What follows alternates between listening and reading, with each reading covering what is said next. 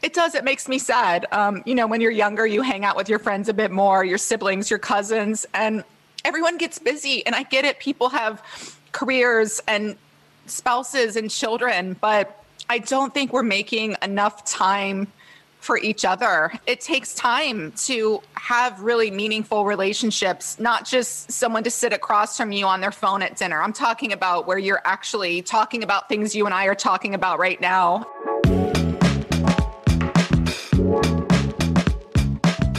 Welcome to The Ziglar Show, a top-ranked all-time career podcast in Apple Podcasts. I'm your host, Kevin Miller. In this show, we expound on Zig Ziglar's be, do, and have philosophy, meaning you have to be the right kind of person, then do the right things before you can expect to have what really matters in life. And we want you to have what matters. Also, check out my podcast, What Drives You, where we talk with people who have reached impressive achievements to ask what drove them, good and bad. And we dig into the very motives that drive us all with the goal of clarifying just what is driving you. Then in my True Life podcast, we want to get you fully functioning physically so your body doesn't hold you back. You can find all three of my shows in Apple Podcasts. Just search for Kevin Miller or go to my website, kevinmiller.co. And if you're new to The Ziglar Show, I invite you to visit Ziglar.com. Connect with Tom Ziglar and the Ziglar family about upcoming events and how they can come alongside you and help you inspire your true performance.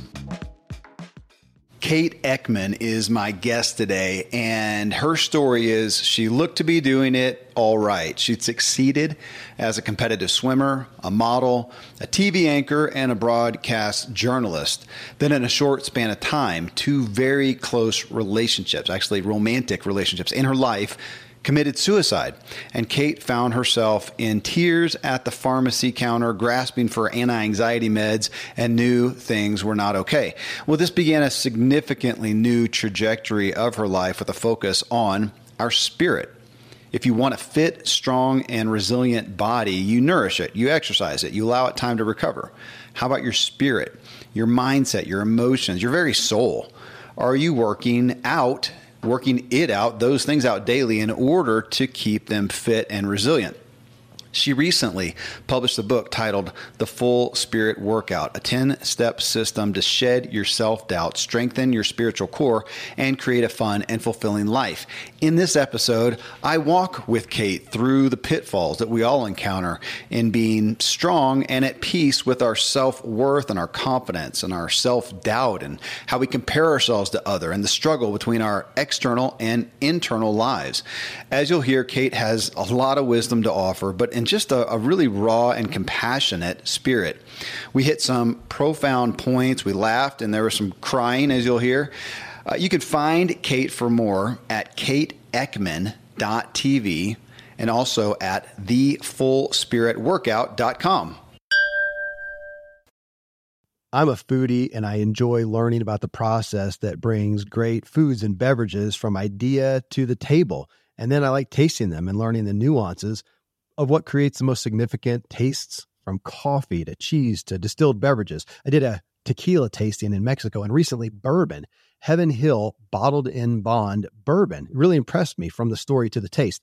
I grew up in Kentucky, where horse racing and bourbon are famous, and I got introduced to Heaven Hill bottled in bond bourbon. It's produced by Heaven Hill Distillery, which has been and still remains family-owned since 1935, and I'm impressed with the bourbon's ultra-rich, smooth taste, and right on the bottle it states that this bourbon is 7 years old, which is actually 3 times longer than what's required to be certified as bottled in bond.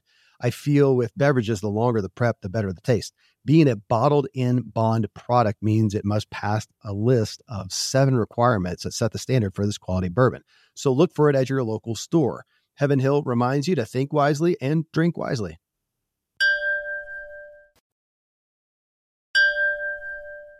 Kate, looking at the topic of your book, or the title, The Full Spirit Workout, and then you've got the tagline, a 10-step system to shed your self-doubt, strengthen your spiritual core, and create a fun and fulfilling life. I want to start playing right there because spirit, I think of as one thing in essence. Spiritual, I grew up in the Bible Belt, and spiritual kind of has this religious context. I want to play with that a little bit here to begin with, because when you're talking about spirit, as I look at your book, you're talking about mindset in essence. Is that fair?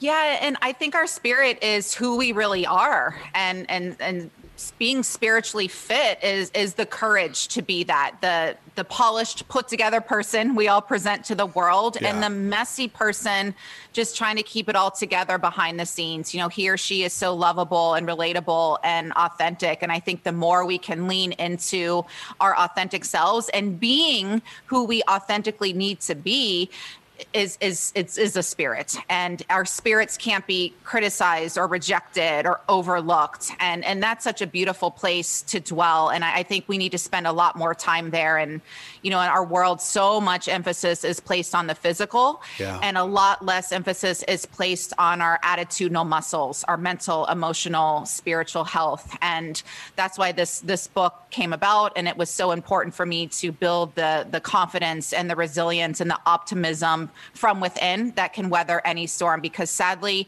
the chaos and uncertainty and an absolute insanity of the world isn't going anywhere. And so it really is up to us to get really fit on the inside. Well, we're at a time when, and I didn't pull up the stats, but you know them as well as I do. I think most people do, if you look at the media at all, that from a mental health standpoint, we're not in a great place today, coming out of the pandemic. And I just had a conversation at my home about, for some reason, Colorado, where I live, which I think is like one of the most inspiring places ever. We have one of the highest suicide rates and mental health issues. I honestly was not aware. And so my wife was talking to my kids about it, my older kids especially. And so your book, you know, it comes across so much as a message of hope, but now I want to hit on the spiritual aspect, not from a religious standpoint somewhat, but I am concerned that our culture is so self-focused as well. So as much as we want to talk about self-care and taking care of ourselves, where do you see that come into play? Because for myself, being aware of a bigger picture, whether that is even a God or a humanitarian aspect, but that life is not all about me, how do you feel that plays in? Yeah, I think so many of us are guilty of falling asleep to the truth of who we really are. And we think that we are our job, our money, what we look like, our clothes, our car, our house. We're so caught up in the externals. And I certainly can say that because I was one of those people who got all of my worth from those externals. And it really dictated how I felt about myself. And that just sets us up for failure. And what I realize is that when we do that, we can truly never have enough or be enough. And I had to be rocked to my core by losing not one, but two dear friends to suicide in 1 year. One was my ex-boyfriend. Another was a best friend who I was romantically involved with on and off for years. And it really scared me and you know, shook me to my core. I know that's just doesn't even really sum up what it did to me. And not only dealing with the grief of losing these two beautiful souls, but also really making me look at the way I was choosing to live my life. And I think a lot of us, you know, play lip service to spirituality or getting fit on the inside or these concepts. And it's, you know, cute to post about it on Instagram or whatever. But we don't spend enough time there. And the reason I know that is because of our culture. And we're, you know, even subconsciously plugged into these societal standards we don't even believe in. We're insatiable. And we don't spend enough time sitting quietly in a room alone, which is one of my favorite quotes from Blaise Pascal that says all of humanity's problems stem from man's inability to sit quietly in a room alone. Mm-hmm. It's a practice I've really adopted this past year, especially. It kept me going during the pandemic. I called it my sit and stare time, where I would just sit and stare out the window or straight ahead and just attempt to process all of the things that were going on in the world and to deeply reflect and really check in with myself like I'm a small child and say, how are you doing?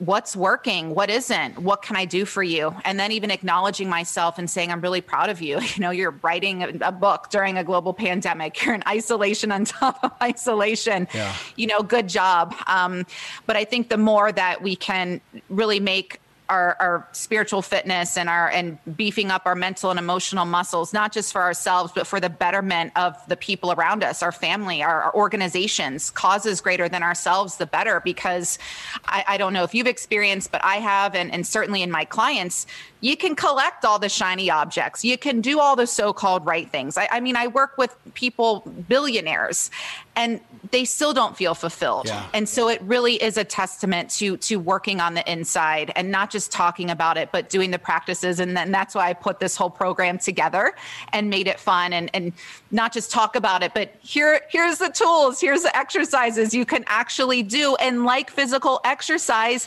you have to do it, not just once. Can you imagine if we just went to the gym once a year and thought, okay, I'm fit? Yeah. We all know it doesn't work like that. So it's making it a consistent practice. Well, and going through your message, Kate, I thought about myself, as I usually do with these shows are just mainly my personal counseling sessions. And I looked at physical fitness.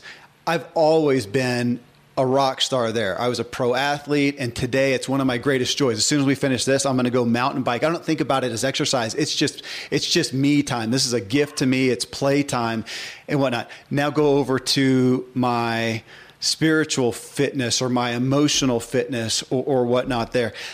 Not so good. Not a big focus for me. And I thought, as I was thinking about it, I was trying to say, okay, so how would I deem myself?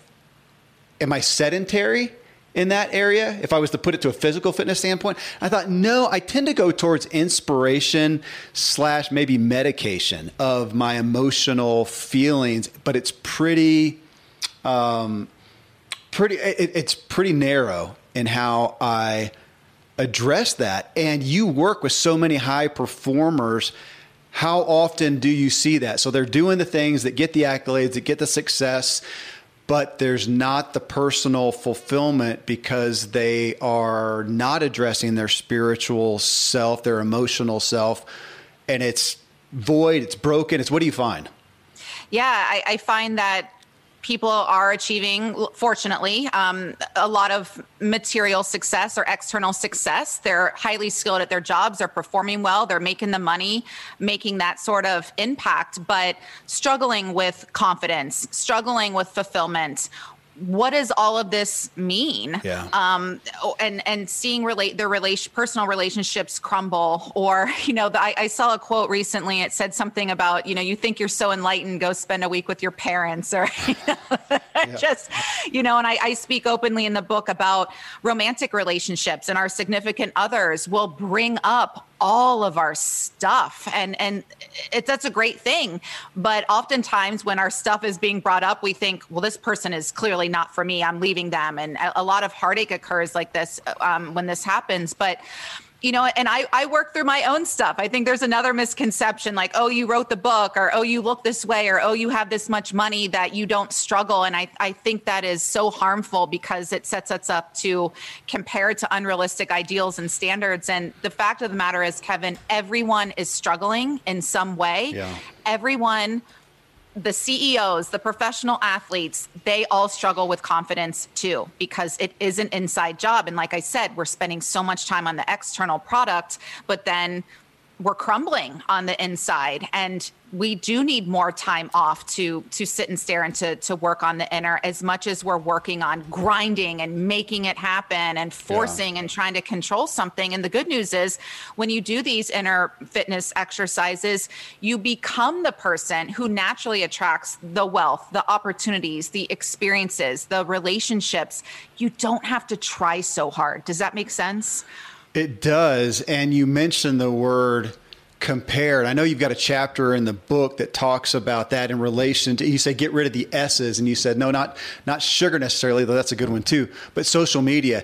And I am enamored with that one. So I've got kids who are, I can't remember, I need to find where I got the term, digital natives though. And I like that, realizing that I'm not, they are, and they're growing up in this. And I was thinking about, in regards to something you said in the book, comparison. And as a kid, if I go back to my at-home years, what did I compare myself to? I thought, I guess you were kind of aware of, what clothes the kids at school are, and you're wearing the latest polo shirt or something that's in vogue. Other than that, for a boy at least, it was athletics. That was big. That's about all I remember. And I will admit, I was fairly privileged in a sense, not from a rich or wealthy home necessarily, but I don't remember going to kids' houses and thinking, oh my gosh, they've got this or they're wealthy. Everybody seemed pretty similar.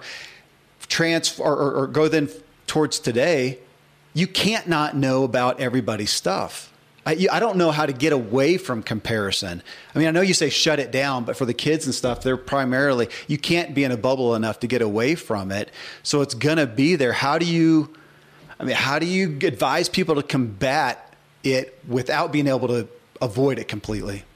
Yeah, this is such an important question. And I think first you have to acknowledge it. And we're all, guilty of this. We all are at the effect of this. You can be having a perfectly normal, great day even, and get on social media for a minute and think, oh my gosh, this person is, prettier, smarter, has the cuter outfit, the cuter dog, the cuter spouse, the cuter vacation, whatever it is. And that's when you have to say, okay, wow, I'm really comparing. I'm in this space and shut it down. Or, it's fine to acknowledge it. And then if you want to keep scrolling, but I tend to log off. And for me, when I'm caught up in that space of, I call it the never enoughness, I sit down and spend some time cultivating the inner characteristics that make me uniquely me. And so for me, that is, I have a value of love of learning. I took the strength assessment. One of my greatest strengths is love of learning. So for me, that means going back and taking another course or getting a certification, doing some research,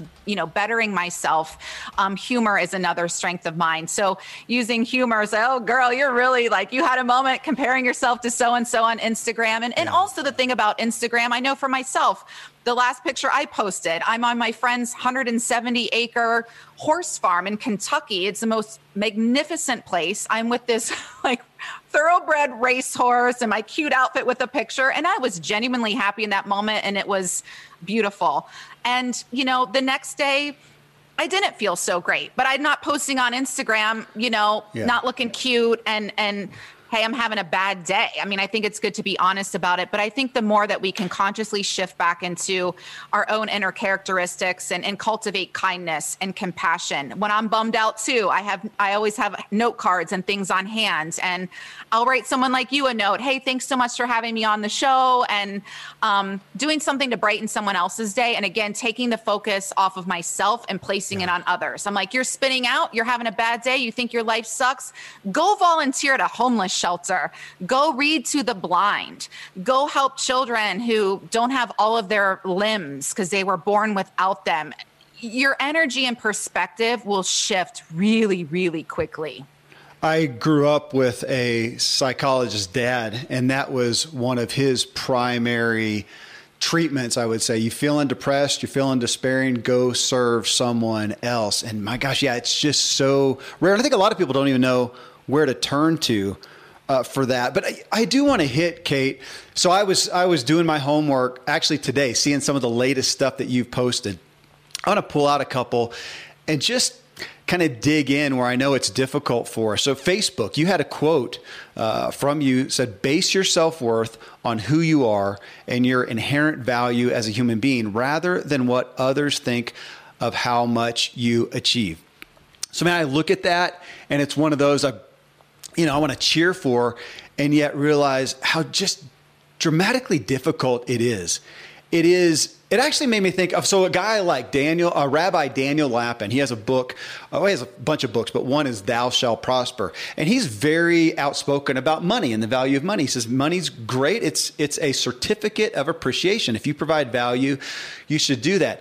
But that's also dangerous, I think, because if we are not getting the money that we think we should, if we're not getting the success, the acclaim, the affirmation, the opportunity, all these things, we tend to think, well, I must not equate to that much value to people. And so as much as I want to separate from that somewhat and say, gosh, I am enough, like your quote talks about, it almost feels impossible to totally do it from the world. And I think to some degree we can't, but there's a tension there to hold in balance. And I think the reality of doing so is so intangibly hard for folks. Yeah. Yeah, as you're talking, what's coming to me is I have the 5 P's of confidence, a presentation I do a lot. And the second P is patience. And as you're talking, what just came to me to share with all of you is the Grammy speech from 20 years ago, the only award acceptance speech I've ever remembered in all my years of watching award shows. And country singer Shelby Lynn won Best New Artist in 2001. And when she accepted her award, she said, "It only took me 13 years and 6 albums to get here." Wow. Best New Artist. I mean, wow. And she was a little gracious, but snarky, and I appreciated it. And she also said, for me, it's always been all about the music, meaning she wasn't into some gimmick. She's not dressing half naked to, the shock value or to sell records and things like that. And that's also a testament to someone who had a really strong why. Her why was the music and committed to her type of music and writing meaningful songs. And it didn't happen overnight. I mean, 13 years to win an award, and maybe you never win an award, certainly a Grammy, but I think that we all want this overnight success, or, people have seen me on a cover of a magazine, or like you write the book and they say, I want that. And I want to look at most people and say, no, you don't. You don't want to deal with all the rejection that I've been through. You don't want to sit by yourself for 4 months and just write and make little money doing it. You know what I mean? Books are not big money makers unless you're a massive celebrity. Yeah. I had a really strong why, though. I wrote the book for my 2 friends who died of suicide, and for everyone who struggles with mental health, which turns out is everyone. All of us struggle with mental health in some way, shape, or form. So I just say to people, I know that it isn't easy. It's a simple concept to base your self-worth on who you are and your inherent value as a human. It's a much different thing to put that into practice and truly believe it. We have to actually believe the things that we are saying and the things that we are posting. And this takes practice. And I want everyone to think of Tom Brady, who I relate to because we were both Big Ten athletes at the same time, and he's still winning Super Bowls. And, my knees hurt when I go to Pilates. And that's a testament to this man practices. He trains harder than anyone, not because he's the worst, but because he's the best. So what is your Super Bowl and how many reps are you putting in? And I know a lot of people don't want to hear that because you want to just show up and do the thing already, but it's going to mean so much more to you when you have put in the work and really trusting and believing in the divine timing. It took me a few extra months to get this book deal. And I'm so glad that it did, because in that time it took, I finished my master's degree. I got a bunch of other certifications that made this book so much better. So I'm so glad it didn't happen on my timeline. I'm glad that I had my moment where I'm looking up at God and the angels like, what's up, man? Like, what are you doing? This is so frustrating. I've dealt with so much rejection in my career with someone having an on-camera career, and it's made me better, and I don't take it personally anymore. I think, wow, what is the message for me to learn here, and how can I become better? So when I get the thing that I'm working hard for, I can maintain it and appreciate it more. I mean, can you imagine if Tom Brady just won a Super Bowl right out of college? I don't know that it would have meant as much. I don't know that he would still be playing, and I don't want to speak for him, but I think we all need to practice a little more patience. And I get that it's hard because it stems from the Latin word for suffering. So we're all suffering while we're waiting for the thing that we want. You are listening to The Ziglar Show in this episode with Kate Eckman on working out our spirit.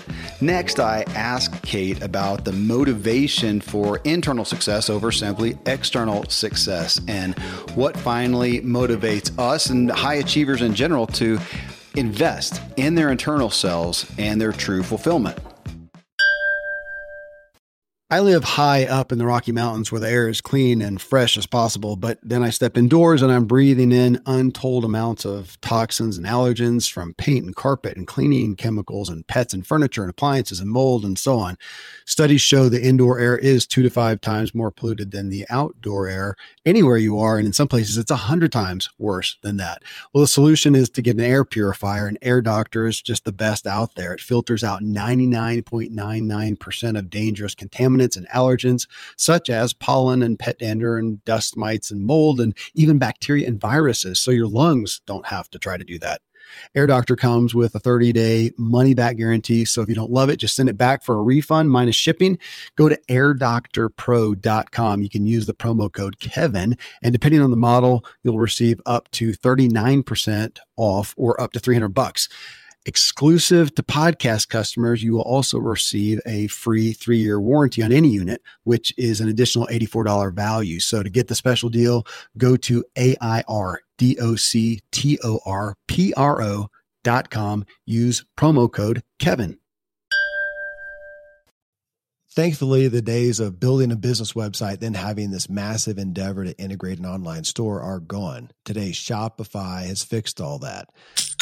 I had one business where we actually built the entire website on Shopify's platform. So whether you're just starting out or you're selling $1 million of product already, Shopify is just the industry leader. It works the same for physical products or online and digital, and Shopify is just hands down the best out there. Most importantly, Shopify helps you turn browsers into buyers with the internet's best converting checkout. It's 36% better on average compared to other leading commerce platforms. Getting people to buy is not that hard, at least to the buying point, but getting them to actually give their payment info is, and Shopify is king in that department. They also have top tier customer service, which I think is critical. You can sign up for a $1 per month trial period at shopify.com/Kevin. That's all lowercase. Go to shopify.com/Kevin to grow your business no matter what stage you're in. Shopify.com/Kevin.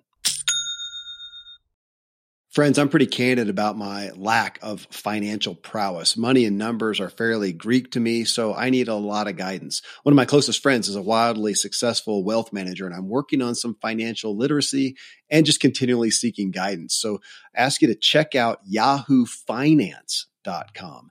Nobody knows it all, and Yahoo Finance is an incredible resource for the rookies like me or the seasoned investors. Before my dad passed away recently, Dave Ramsey and his wife Sharon flew down to visit. We all got to spend a day together, and I was at yahoofinance.com just now. I saw multiple news flashes from Dave and other people that you respect, and they were hitting so many of the hottest areas in finance today. So it's a place to get a snapshot of all aspects of your financial interests, and if you have them, your portfolios. I hadn't realized Yahoo Finance is the #1 finance destination, producing a holistic look at the financial news cycle, including breaking news, original editorial perspectives, analyst ratings, independent research, customizable charts, and so much more. So for your comprehensive financial news and analysis, visit the brand behind every great investor, yahoofinance.com, the #1 financial destination, yahoofinance.com. One more time, yahoofinance.com.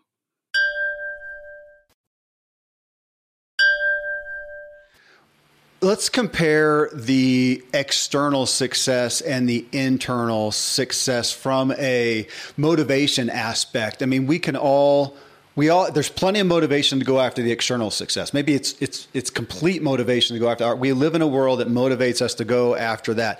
When you find people like your work with, again, I'm going to say, top performers, whether it's executives or athletes or whatnot, they have done that. What brings them to wanting that inner success, kind of like you? So you're going along, you're doing that, and you're a elite swimmer, and you're a model and an executive coach and a broadcast journalist and all these things. And then you have this incident that happens. You have two friends commit suicide, two people close to you, and that gave you, I think you used the word a minute ago, a cause. You found a cause that drove you to this desire for, I want more than the external fulfillment, I want inner. So for those who are out there, well, I should say that to those top performers, do you generally find something happens to them? There is some catalyst that sparks and says, this isn't doing it. I need more. Yeah, and I think we're also insatiable because you get the thing. You win the NBA championship. You get the $1 million contract. You get whatever your thing is.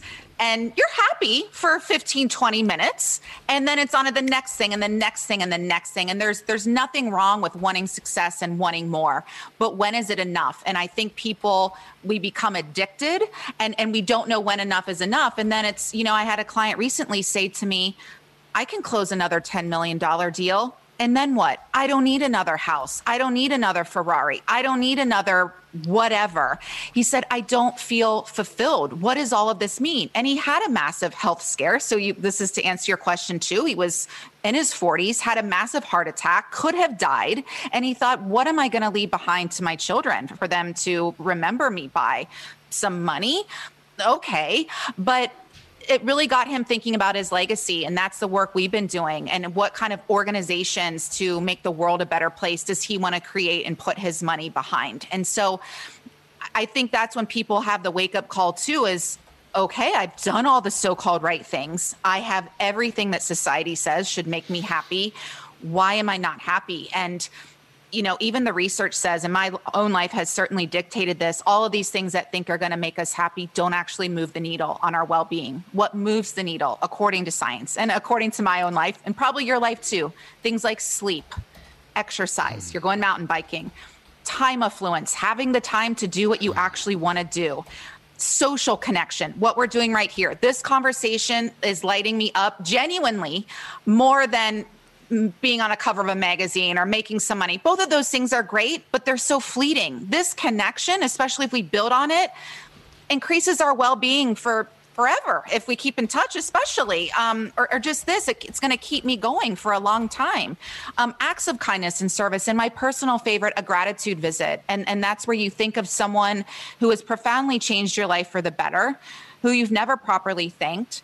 And think of someone right now, whoever came to mind was perfect, and write them a 300-word letter of gratitude and appreciation. Call them up, say you want to come over, don't tell them why, and read them this letter. And what happens is your well-being boosts, their well-being boosts. You have this bond for life. You cry, the other person cries, and it boosts your happiness levels off the charts, not just in that moment, but for days and weeks and months and years to come. And I know this because I've done this assignment and I wrote about it in the book. And so when I'm feeling down, like I said earlier, I write someone a gratitude visit. I send someone an email. I call them up and say, hey, thanks for being there for me when I was going through a really hard time. Or thanks for celebrating and supporting me when I launched my book. Not everyone did.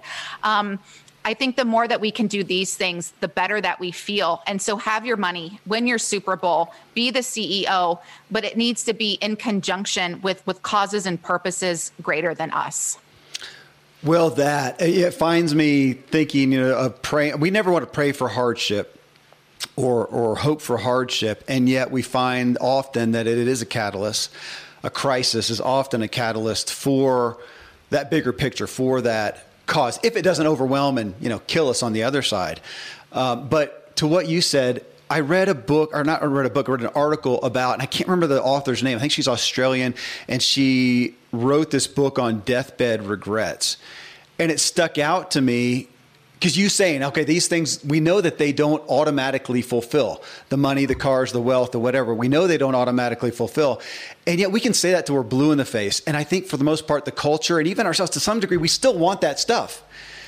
And yet deathbed regrets, none of that stuff falls on it. Nobody says, I wish I'd made more money. I wish I had the Ferrari. I want to implant that in myself, but it just feels impossible, again, to separate ourselves.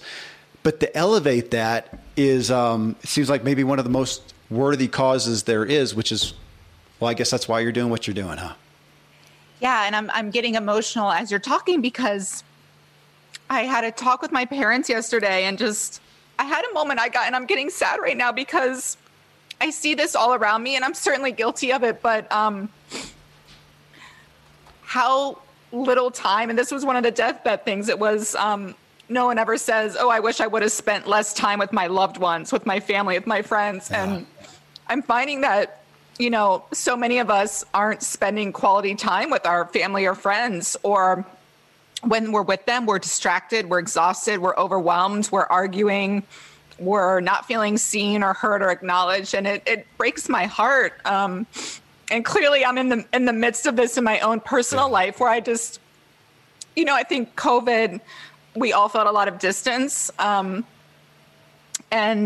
it makes me sad. When you're younger, you hang out with your friends a bit more, your siblings, your cousins, and everyone gets busy. And I get it. People have careers and spouses and children, but I don't think we're making enough time for each other. It takes time to have really meaningful relationships, not just someone to sit across from you on their phone at dinner. I'm talking about where you're actually talking about things you and I are talking about right now. And, my dad shared with me last night, and his dad died young, but he said, I didn't even know my dad.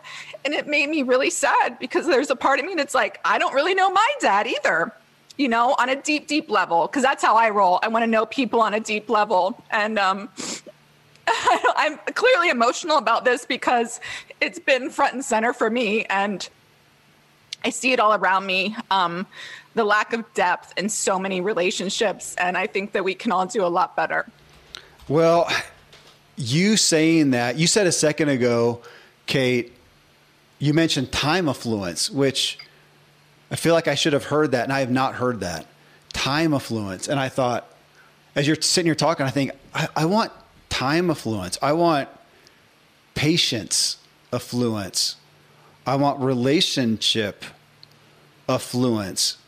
We don't post about that on Instagram and Facebook and Twitter. And yet you talking about that, I don't know what it is. I need to dig into it more, Kate. I've got kids ranging now from 27 to 9, I think, 8 or 9. And I have 2 boys that are 15 and 16. And I recently, a few times, like the little Facebook thing will come up, memories, and it shows me the little boys they are. And I still have a little boy too. I've still got a 10-year-old. And realizing that the little boys that they were are gone. It just wrecks me, because I've got this little boy now who I'm just the best thing in his world. And he's going to be gone, and he's going to be a questioning, doubting, seeking teenager, and he's going to be gone. And it brings me back to the relationship, like what you said, of that regret of not having invested with friends and family. It's weighed on me. I read something recently. Maybe actually it was the deathbed regrets, Kate. It was, I think, one of the top 3. And it said, I regret something in the essence of not staying in touch with my close friends through life. Yes. That has been weighing on me, and I haven't done anything about it yet, because I have people who were so profound in my life that I haven't talked to in years. And I have no reason why, other than lack of time affluence. I'm just busy doing what? What does it add up to? I'm going to have a hard time walking away from this, figuring out what to do after this interview. And I think, but see, now it's in your consciousness. And I think then you just ask yourself, am I willing to stay in better touch with the people I care about? Or then what I hear from people too is, well, it's been so long, it feels disingenuous to reach out to Kevin after so many years. And I'm like, why? Anyone who called me up right now just said, hey, I was thinking of you. How are you doing? Or congrats on this. Or I heard you lost that. I'm sure you too, I'm never going to say like, why are you reaching out to me? It's going to be like, thank you so much for reaching out. I had someone recently do that and say, hey, you don't even need to get back to me. Just like much love and respect to you for your book. And I see how hard you're working, and congratulations. And just those little acknowledgements, how I love the little voice text that you can send. It's a little more personable, or even just sending a text. But, people say they don't have time, but then you just were on Instagram for 2 hours mindlessly, or I don't have time for exercise. And I say, well, I don't have time to be angry. I don't have time to, raise my voice with my loved ones because I'm, overstressed, or I don't have time to, not do the work that I'm here to do on the planet. So I think this is a moment of clarity and asking ourselves, who do I want to be? What kind of life and impact do I want to have? And I think that we all think we're going to live forever, and we're all, lucky to wake up every day. And this is a moment to really check in with ourselves. As I like to say, it's not midnight yet, but it's 11:45, and we need to get it together and start making commitments to ourselves. And that's why it's so important to have accountability, therapist, coach, friend, and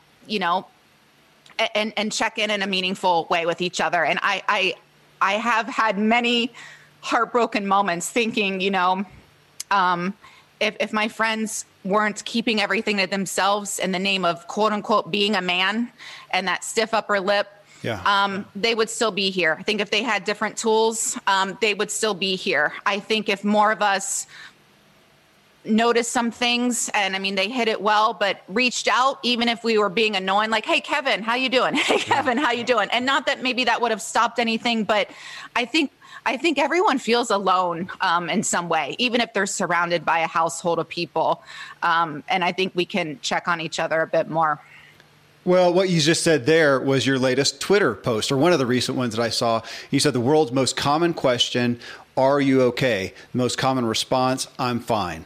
And I thought about that. I really strive in the passing to not do the, hey, how you doing? Because I realize I'm not asking. I don't really want to hear. And so if that's the case, don't say that. So I'll try to say, hey, good morning, good afternoon, whatever, to not ask that, because I'm not really asking, and it frustrates me that we do that. Because you said how we often really feel is sad, depressed, anxious, angry, uncertain, fearful, and alone. And yet, who do we have to share that with? I mean, what do you say to that, to people who hear that and hear the message and go, I don't have anyone to share it with? Is it simple as, go find somebody or pay for it? There's counseling. Yeah, there's counseling, and there's plenty of organizations and hotlines, and there's a suicide prevention hotline, and maybe you're not at that level, but there's plenty of organizations to reach out to if you feel that you don't have a friend or family member. Yeah. I think sometimes we feel like a burden, or we don't want to seem quote unquote negative. But it is so important to just keep it real. I mean, even to me, I'm like crying in this interview because I'm exhausted. I'm dealing with some personal stuff. I'm in the middle, of a press. There's just a press tour. There's so much going on. And then, jobs, I'm moving, all the things. But I think for me, I focus on showing up. I'm here, I'm showing up. I focus on connecting with you, the host, being genuine and vulnerable. And for me, it's not about saying some perfect thing or inspirational, motivational. I think it's for all of us about being real, and people resonate with you being real because so few people are being real, because we got to you got to present a certain way or pretend this. And as I tell my coaching clients, this is a no pretend zone. You need to just really be who you are and be free. And then you're able to show up more fully for the people around you. Well, Kate, that aspect of being real, I think people would, to some degree, well, I there's a spectrum of that, I guess, of being real. And I think I probably get kudos for Kevin. Kevin, he's real. He really shares. I do to some degree, and then I don't at all. I don't share emotionally. I'm never, this is an honest statement. I am not ever real emotionally. And I'm dealing with that today at 50 years old, that I have never been aware of myself emotionally, much less to anyone else. I can't even, conceive of my own emotions that well, and therefore don't share them otherwise, which really hurts intimacy. Instagram, your post there hits right on this. It says, when we are in that place of loneliness, fear, sadness, and discomfort, it's important not to try to jump right to gratitude or positivity. Sometimes crying and acknowledging how much things suck or how heavy our feelings weigh on us is the fast train to returning home to ourselves, where appreciation and gratitude occur naturally. Kate, that calls me out 100%. That's all I know. That's all I have ever known. And I'm not going to put that on my parents. I mean, they were definitely of the positivity talk. I mean, I grew up on Zig Ziglar, and be positive. And I understand the value of that. Like him saying you can't, being positive won't let you do anything, but it'll help you do everything better than, negative thinking. True statement. It doesn't by proxy say, don't consider your negative feelings and feel them. I have not done that. I have not done that. I go right to gratitude or positivity. And for accountability, last week, a counselor told me that. She said, okay, I get you. You feel pain and you go and you medicate it. Go on a mountain bike ride, go, think something positive or whatever. Again, not that that's not bad, but maybe I'm just missing, would you say I'm just missing the in-between step, which is to actually feel it? Yeah. And let it out and release it from your body, because, you're carrying something. It's like extra weight. We're all familiar with, we got a little extra belly fat or something that's not healthy. We should shed, but the same with what you're talking about and how heavy that weighs on you. And you probably don't even know the depths of how heavy it is, or that, one day it could just explode and come out, but it's so much extra weight you don't need to carry. And when you vocalize it, or maybe for you starting with baby steps and journaling it out. And that's, I have a lot of journaling exercises in the book where get all those feelings out, ask yourself these deep, meaningful questions, but it needs to be released from the body because it can cause disease or illness and just really weigh us down, just like extra physical weight weighs us down and isn't healthy to carry around in the body. And I think just starting with your willingness, I mean, I'm hearing that you're willing to explore this and look at this. And then I think for me, I look at someone like you and I think, wow, like how great that you, on one hand, how great you can keep it all in and you're not crying in an interview, for instance. But it is so healing to get it out because, I mean, science says an emotion stays in our body only 90 seconds. It moves through us. Anything else, if we're still holding on to that anger, it's about a story that we're creating in our minds. And so I like to just feel it, talk about it, release it, and then move past it. And I always learn something in the process of really feeling it. But yeah.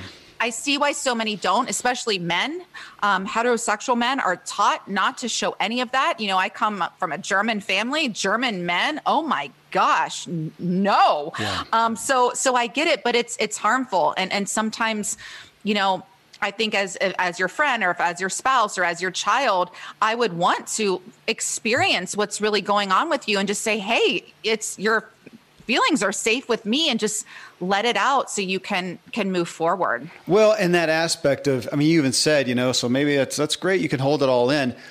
Obviously it's not. It's worn me out, and it's me coming to, you talking about a catalyst, and mine has been, the best way that I've been describing is just a soul tiredness.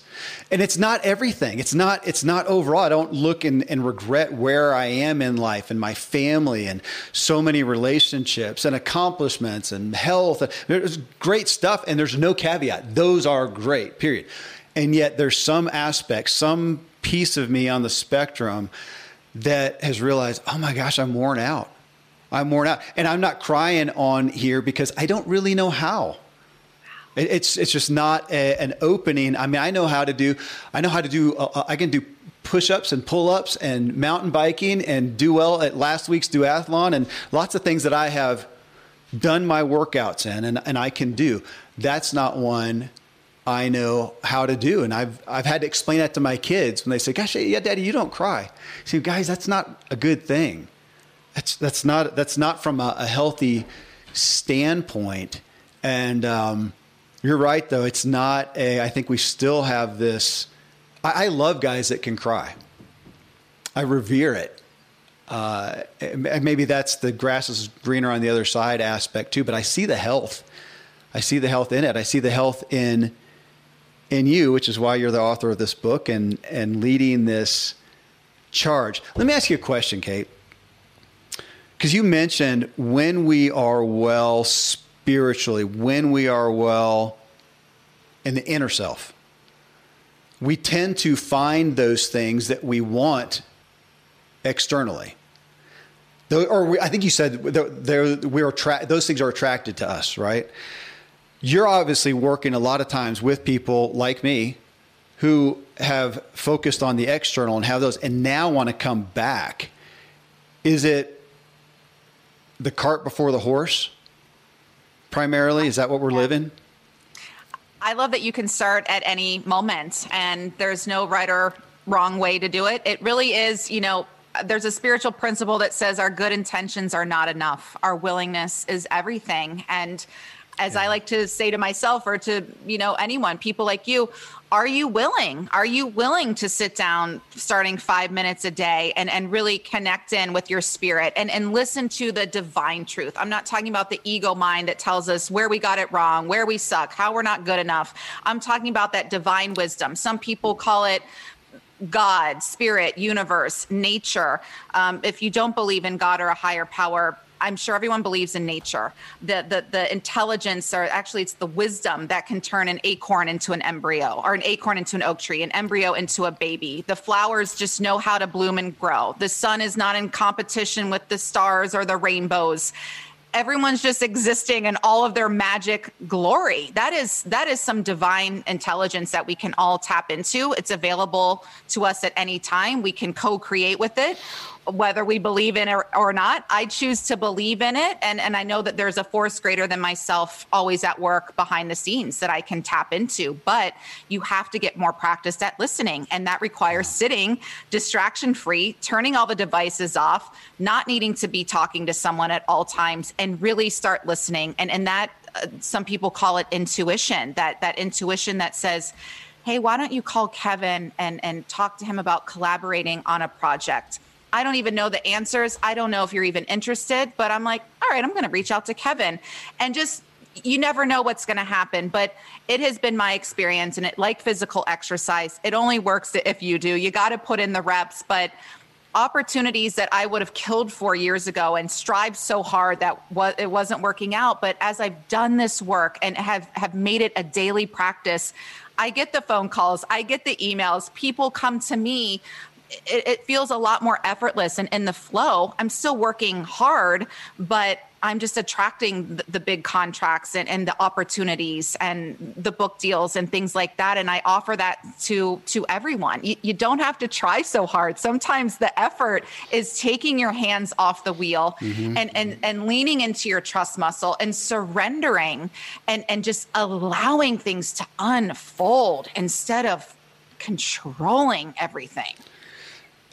So you mentioned a little bit ago, and you just said again, just, sitting alone in a sense, the quote by Blaise Pascal. For Ziglar listeners, they should know that by now because I reference it so often. Of course you do. I do, but it's preaching to myself. I am addicted to doing by nature or by programming, either way, but I'm addicted to doing and not being. And it's always been interesting to me that one of the movies that we own and that I could almost watch over and over and over daily is Forrest Gump. I love his being, and I didn't know what was drawing me to that. But kids would ask, "Why do you like that movie?" I don't know, but that's what spoke to me so much is just what you just said: not controlling, not holding on, letting go. Someone who lives from the spirit. Yes. What a perfect example. Thank you for bringing that up. Yeah. He's a perfect illustrate. He lives from his spirit. I have a friend, Dustin, who so often doesn't call me, but he exemplifies, and through that calls me to be in life palms up, not gripping, but palms up. Sometimes it's one palm up, one palm gripping. We have hard circumstances sometimes, but Kate, you talk about loving ourselves, loving and accepting ourselves. And then I don't know if it's in your book or somewhere else that I read, you talked about the challenge to love ourselves in a world that's constantly telling us not to. And depending on people's view of the world, whether you think that the world is telling you not to, or even, because I thought it's also just promoting, by proxy, trying to sell you stuff that you're not enough. So even if we take away the bad capitalist or the conspiracy theories, which may or may not be true, but even if we take that away, the reality is, and honestly, Kate, it made me think about, I'm not going to throw the baby out with the bathwater. I believe in and appreciate personal development, self-help, health and wellness. Obviously, it's great stuff. It probably is somewhat of a culprit in that, though, that feeling of I am still not enough. I need more, whether I need a new car, I need to be better, I need to have more money, I need to have this emotion, or I'm not enough. It's still, again, we're just like social media, we're in that world that we cannot get away from it. And so again, I'm going to ask you about that balance of saying, okay, here I am enough. I need to believe that I am enough. And I want to improve. There's nothing wrong that's going to come, nothing bad that's going to come with improvement. And without the effort for improvement, I think it's hard to stay neutral. Do you? Yeah. And I think, like you said, we are being so bombarded with images and messaging of how we don't add up. And you need these 5,000 products and things to be worthy of anything. And it's just a lie, but it seeps into our subconscious. So we think it's true. And if you aren't doing these inner exercises, you're not combating against it. This is the emotional gravity that we have to combat against. And I think the personal development space is really guilty of oftentimes being so self-centered in terms of you can manifest this and manifest that. And look, I like nice things and homes as much as the nice person. But if that's all it's about, manifesting this and using some higher power to get what you want, that sounds pretty narcissistic and meaningless to me. And then people Agreed. wonder why they're so unfulfilled. Yeah. And I say, why do you want the mansion? For me, I don't want a mansion. The thought of furnishing and cleaning a mansion doesn't do much for me. I would like a nice, comfortable home, and that's where I live. I want a place where I can quietly and peacefully write my books, have conversations like this, work with clients, and get proper rest and care so that I can show up and utilize my gifts and strengths in the world. Right? I want a car that I feel safe in, that's going to keep me safe when I get from point A to point B. Do I want it to be comfortable and nice? Yes, I do. Do I need it to be flashy and impress the neighbors? No, I do not. So I think a lot of times we need to ask ourselves why we want the things that we want, and be really, really honest with ourselves. And not in a place of judgment or shame, but kind of maybe cleaning up the intentions a little bit. And I promise you, when your goal and your why is bigger, like this book, so much bigger than me, not a money maker. It's a life assignment that I took on for my two dear friends. I believe in God. I think God is unconditional love. For me, it is me answering a call. I think we are all called. Few are listening, or you hear the call and you think, oh gosh, I'm going to have to make some sacrifices or change my life or take time off of work and sit by myself for months and write this book. And it's going to be really, really hard work. Oh, I'm not hearing that call. But for me, I'm just a gal like everybody else who answered the call and did it, not because it was easy. I had to do it, and I'm getting more calls. I'm getting the next call to write the next book, and I'm like, oh man, do I wish the call was, hey, go take a 2-year vacation? Yeah, I wish that was the call sometimes, but it's not, right? So I think we just have to be open to what we're here to do, and I don't think we're just here to collect a bunch of stuff. You just said all are called, few are listening. One of my favorite philosophers is Frederick Buechner. He has a book called Listening to Your Life.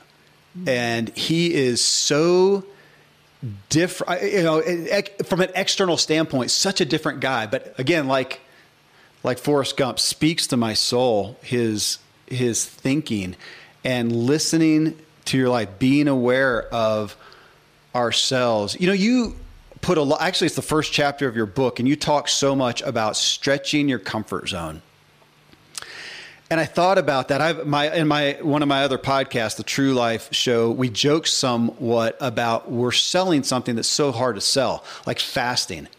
Nobody wants to fast. I don't think. I'm sure there's some shaman somewhere who literally likes it.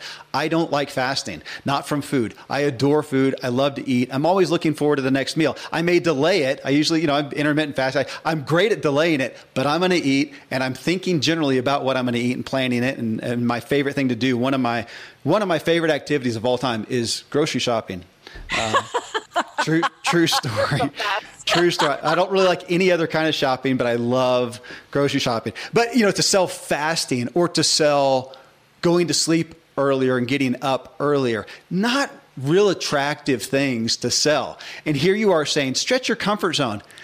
I know it's, again, I talk about culturally. Is there anything, if we were to go through the commercials on the Super Bowl or the main ads, it feels like pretty much what we're selling is, get something better, whatever car you have, here's a better one. But the next thing is comfort, to sell comfort to where there is. Yes. And so you're saying the opposite is actually where more everything is found. Yes. Yeah, and then in that case, yeah, I'm like, you're selling the results of your life is just, this is where life gets really juicy, and you stretch and expand and grow into the person who can actually achieve your goals, and you get to really discover what you're made of, and have adventures and have fun and meet incredible people. I mean, this book is a massive stretching of the comfort zone. My friend told me a few months ago, she said, you're going to meet the most incredible people through your book.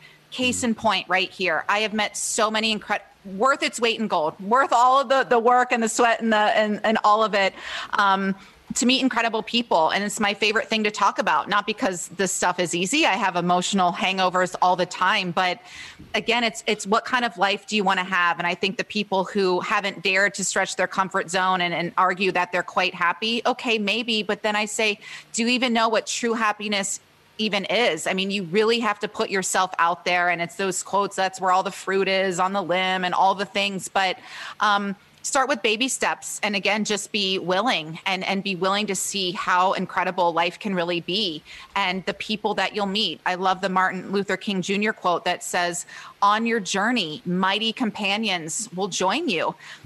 The mighty companions come when you make space for them. Maybe stretching your comfort zone is letting some people fall away who don't really see you or support you or love you properly, and making room for the people who are thrilled to be on this journey with you and will help you become a more enlightened, more self-actualized version of yourself.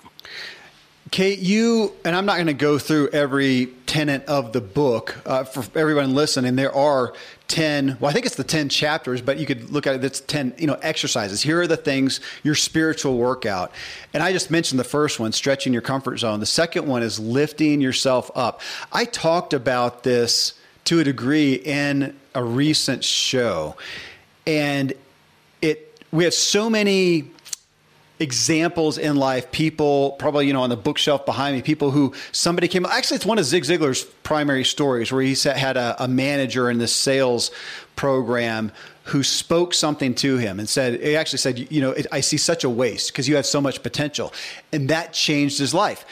How much would we all love to have that? I'm going to say an external source come in, a person, and testify to some greatness in us that we don't see. We all want to do that. And yet you're saying, lift yourself up. And that one is the one that hits me. If most of us are not going to have that person who comes along and encourages us or testifies to some greatness. We're not going to take some test that's going to say, oh my gosh, you're one of the most brilliant people on the planet, that changes our outlook on ourselves. It is up to us.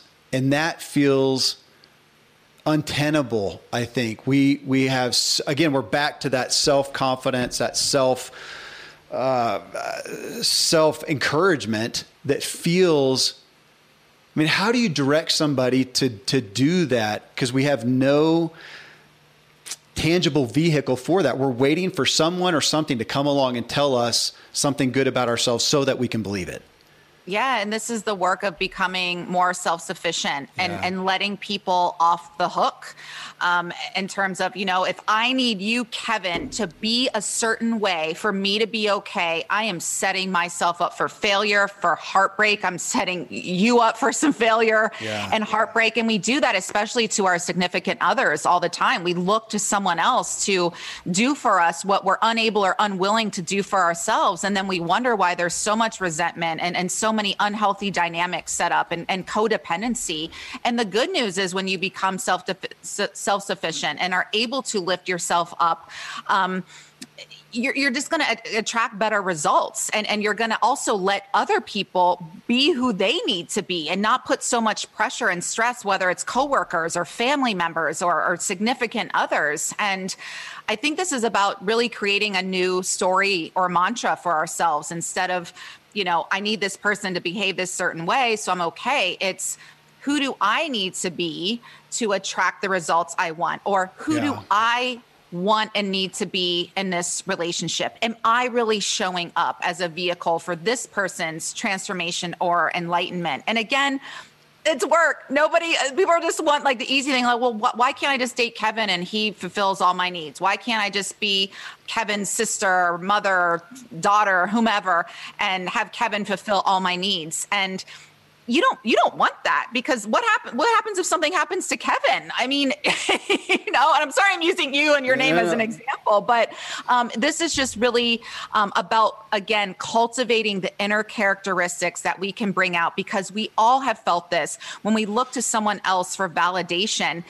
Again, we're insatiable. It's never going to be enough. And so this is really getting comfortable with what is enough. Is 200 pairs of shoes enough?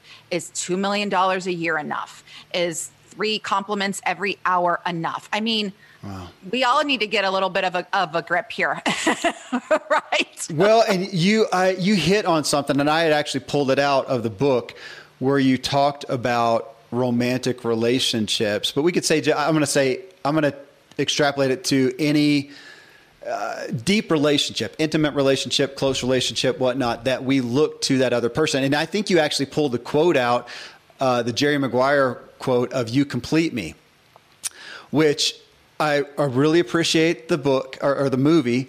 I saw that you had David Meltzer on your show, as I did as well. And some things that he said, I'll never forget. I own that movie, really appreciate that movie, hate that part. I regret that part, I would say, because that is the mentality that I took into my marriage, candidly. And it was that you complete me. It was this, two become one, and all this good stuff that I personally misinterpreted and translated wrong. And it wasn't until so much later I thought, oh, wait, so my single friends are less than. They're incomplete, not complete as they are, because they haven't met that person to complete them. That makes no sense to me, just tangibly, that I need someone else. Some of my dearest friends who have no kids. So I have kids. To me, that was by proxy. That's family and fullness. So they're not complete by not having kids. Well, that doesn't make any sense. And it just violated, so many of these, I'm going to say, these ways that I translated my life based on my upbringing, the church, so many different things that I was exposed to. But if we take that and go, gosh, that makes no sense. I am to be whole and complete. Now, is it fair to say, because I was playing with this morning, Kate, is it fair to say, okay, they don't complete me. They may enhance me. Yeah. Okay. I think they're very different. Considering that you're with an equal partner, or someone that you're with someone who is compatible, you're with someone who sees you and respects you, and all of those things, and vice versa, and that you actually wanted the children that you have. I think sometimes, sadly, even children are status symbols and aren't properly cared for. That's a whole other topic and conversation. But, in terms of the completeness, as I like to say, I am a complete person. And I would like to share my completeness with another complete person. I don't want to be involved with someone who hasn't done the work and is not complete in many ways, because, again, it's not an equal partnership. You talked about money and value. That's like, someone paying $5 for a Ferrari. It's not an equal exchange. Right. So I think it's really doing the work that we need to do so that you can show up as the dream partner for your dream partner. I had a client once, and I said, who wanted the dream partner. And I said, would your dream partner want you as you are right now?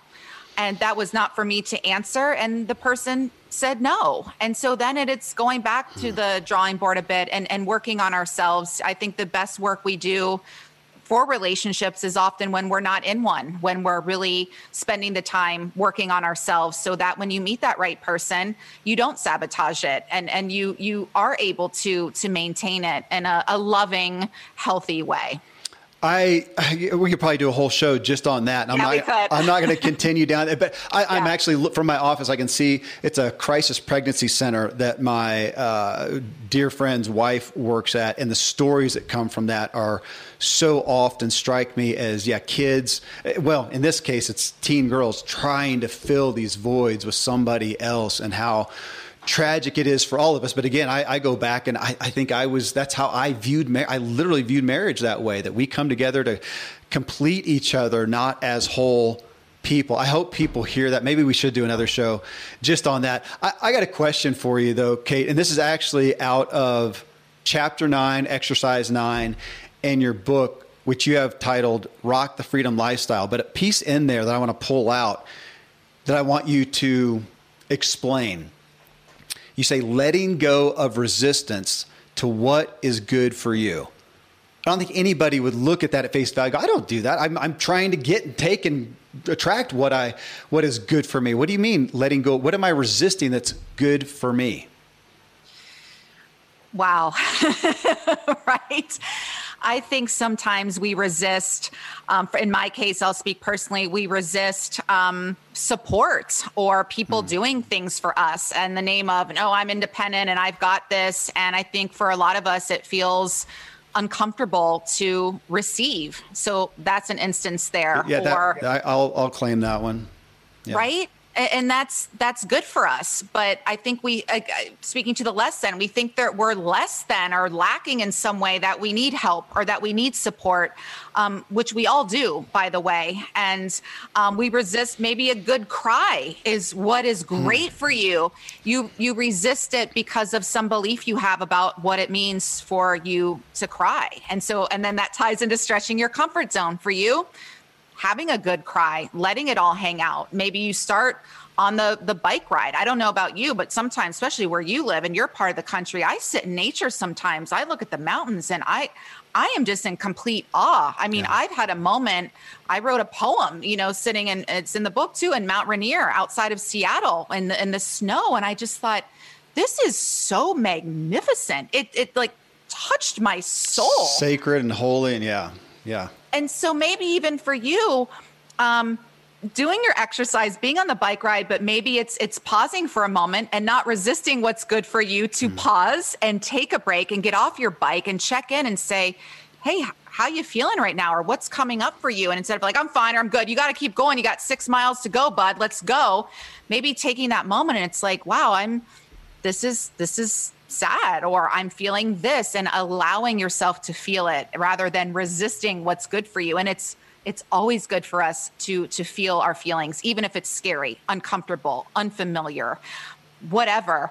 I think we resist what's good for us when we try to force and control and think that our way is the highway and our way is the best way. And that was me with telling the story about even getting this book deal. And now I'm like, well, thank God it was delayed in this way. And it was on divine timing rather than on my timing. But sometimes we force and control and we, we're going back to relationships. Maybe it is a really, really great match, but you're insecure. You haven't done the work. And so you're pushing and pushing and you actually end up repelling the person from you. Yeah. That's resisting what's good for you by just letting things be. It's great. That speaks to me. You talking about, even my bike rides. It's difficult. I enjoy the speed. The speed's not bad, but I really enjoy it. I enjoy the endorphins and that it kind of shuts everything out and whatever. Yet I can get so caught up. And I think it was the recent animated movie, probably Disney or something, called Soul. Have you seen it? Is that the one where at the beginning, especially the one of the characters consistently says, "Look up"? Yeah. Is it that one? That one hit me because I'm aware of that. Even trail running, I'm going, and if you're running fast and it's technical, I mean, you've just got to pay attention. And I realized I never looked up. There's Pikes Peak in all its magnificence. I can see it every day. I never looked at it. And if I stop, it's a postcard. It's a postcard. Oh, I've been. I can't believe that's where you live. It's I actually changed offices. This was a quieter one, but my old one on the other side of our office building here looks out on Pikes Peak. So I'll see it in all its glory today. We see it coming right out of the house, and yet I'll realize that I didn't look. I was thinking about whatever. I was focused on whatever, and I didn't look up. I was resisting what is good for me. I got another question for you here, and this is a good anchor for the show, and it is out of your last chapter / exercise that says cool down with inner calm, and you coined a little term there, or word, calmfidence, which I like, but you said radical self-acceptance. Okay, it stuck out to me. Again, with candor, last week, counselor said that as I was talking about my propensity towards, call it whatever you want, high performance, perfectionism, whatnot. And I said, I'm trying to learn to have grace with myself. And he stop there. He says, wait. But he says, grace, though, is still based upon the expectation of that high performance, of that perfection, as opposed to maybe a third option is just accept yourself. And honestly, Kate, that one I am not comfortable with yet. Or maybe I can't conceive of that because it feels like in all honesty, just at face value, it feels kind of like a cop-out. Just accept myself like I am what I am, or this is just as good as it gets. It's really hard to grasp, again, with the okayness of the personal development. I don't know. You can say I'm grappling with it, but there you are. So you're saying radical self-acceptance. And I'm looking at it and going, I don't really have a file for that. How's that? Help me with a file for self-acceptance without it being just the I am what I am. How's that? Yeah. And I think, or it's accepting, that's about dwelling in the present moment. In this present moment, I accept that I'm here, geographically, this is how I feel. This is where I am today. Let's say your goal, today I can run 6 miles. And accepting that, knowing that I'm willing, though, to put in the work so that next week I can run 7 miles, but not beating yourself up that you can't do 12 miles, for instance. So again, being present in the moment, accepting where you are. I think also that self-acceptance for me, what comes up is, and this is tough and it made me emotional earlier, but I have self-acceptance around the fact that I am not enlightened enough to not be triggered by some of the things my family members say. It's that self-acceptance of, I wish that I was completely unaffected by it, or I wasn't triggered, or I didn't want to say something mean or raise my voice. I'm not quite there yet. But that's loving. I accept where I am and I'm willing to be better. I am willing to put in the work so that I am no longer triggered. And by the way, when we're triggered, it's because our values are being threatened. And so I have compassion for myself. I'm like, this matters to you. You're passionate about it. This is what you value. You're triggered.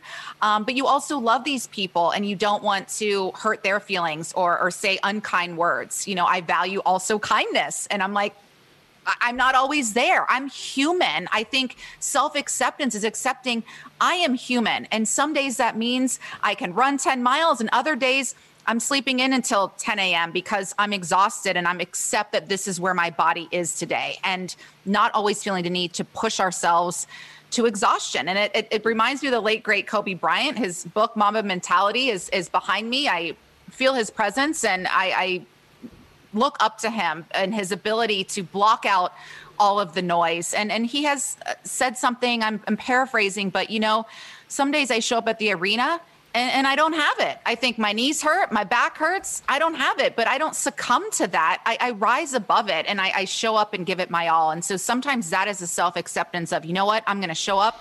I'm going to do my best. I'm going to have fun. That might mean I score 2 points. That might mean I score 50 points. But either way, that's redefining success for ourselves. That's the acceptance. Success today is showing up. You know what I mean? Self-acceptance. I mean, you keep coming back to that word, and yet is it fair to say that we often come to that and say, look, you need to accept yourself as you are. And are we limited we have to be limited in doing that if we are not first self-aware.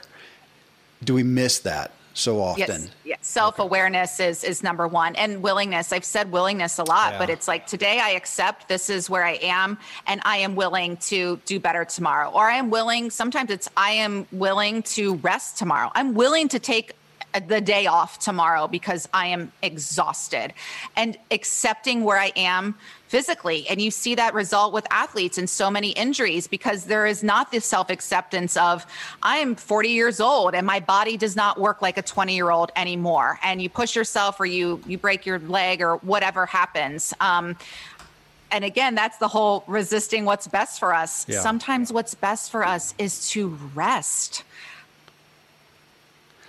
You are the testimonies that I read about you, Kate, before having you here on the show were so true. Thank you for being so open, for being so honest, and thank you for your humility. I think That may be the number one thing that I appreciate in a conversation with somebody and having them on the show. It helps the acceptance of the message so much. And your message is profound.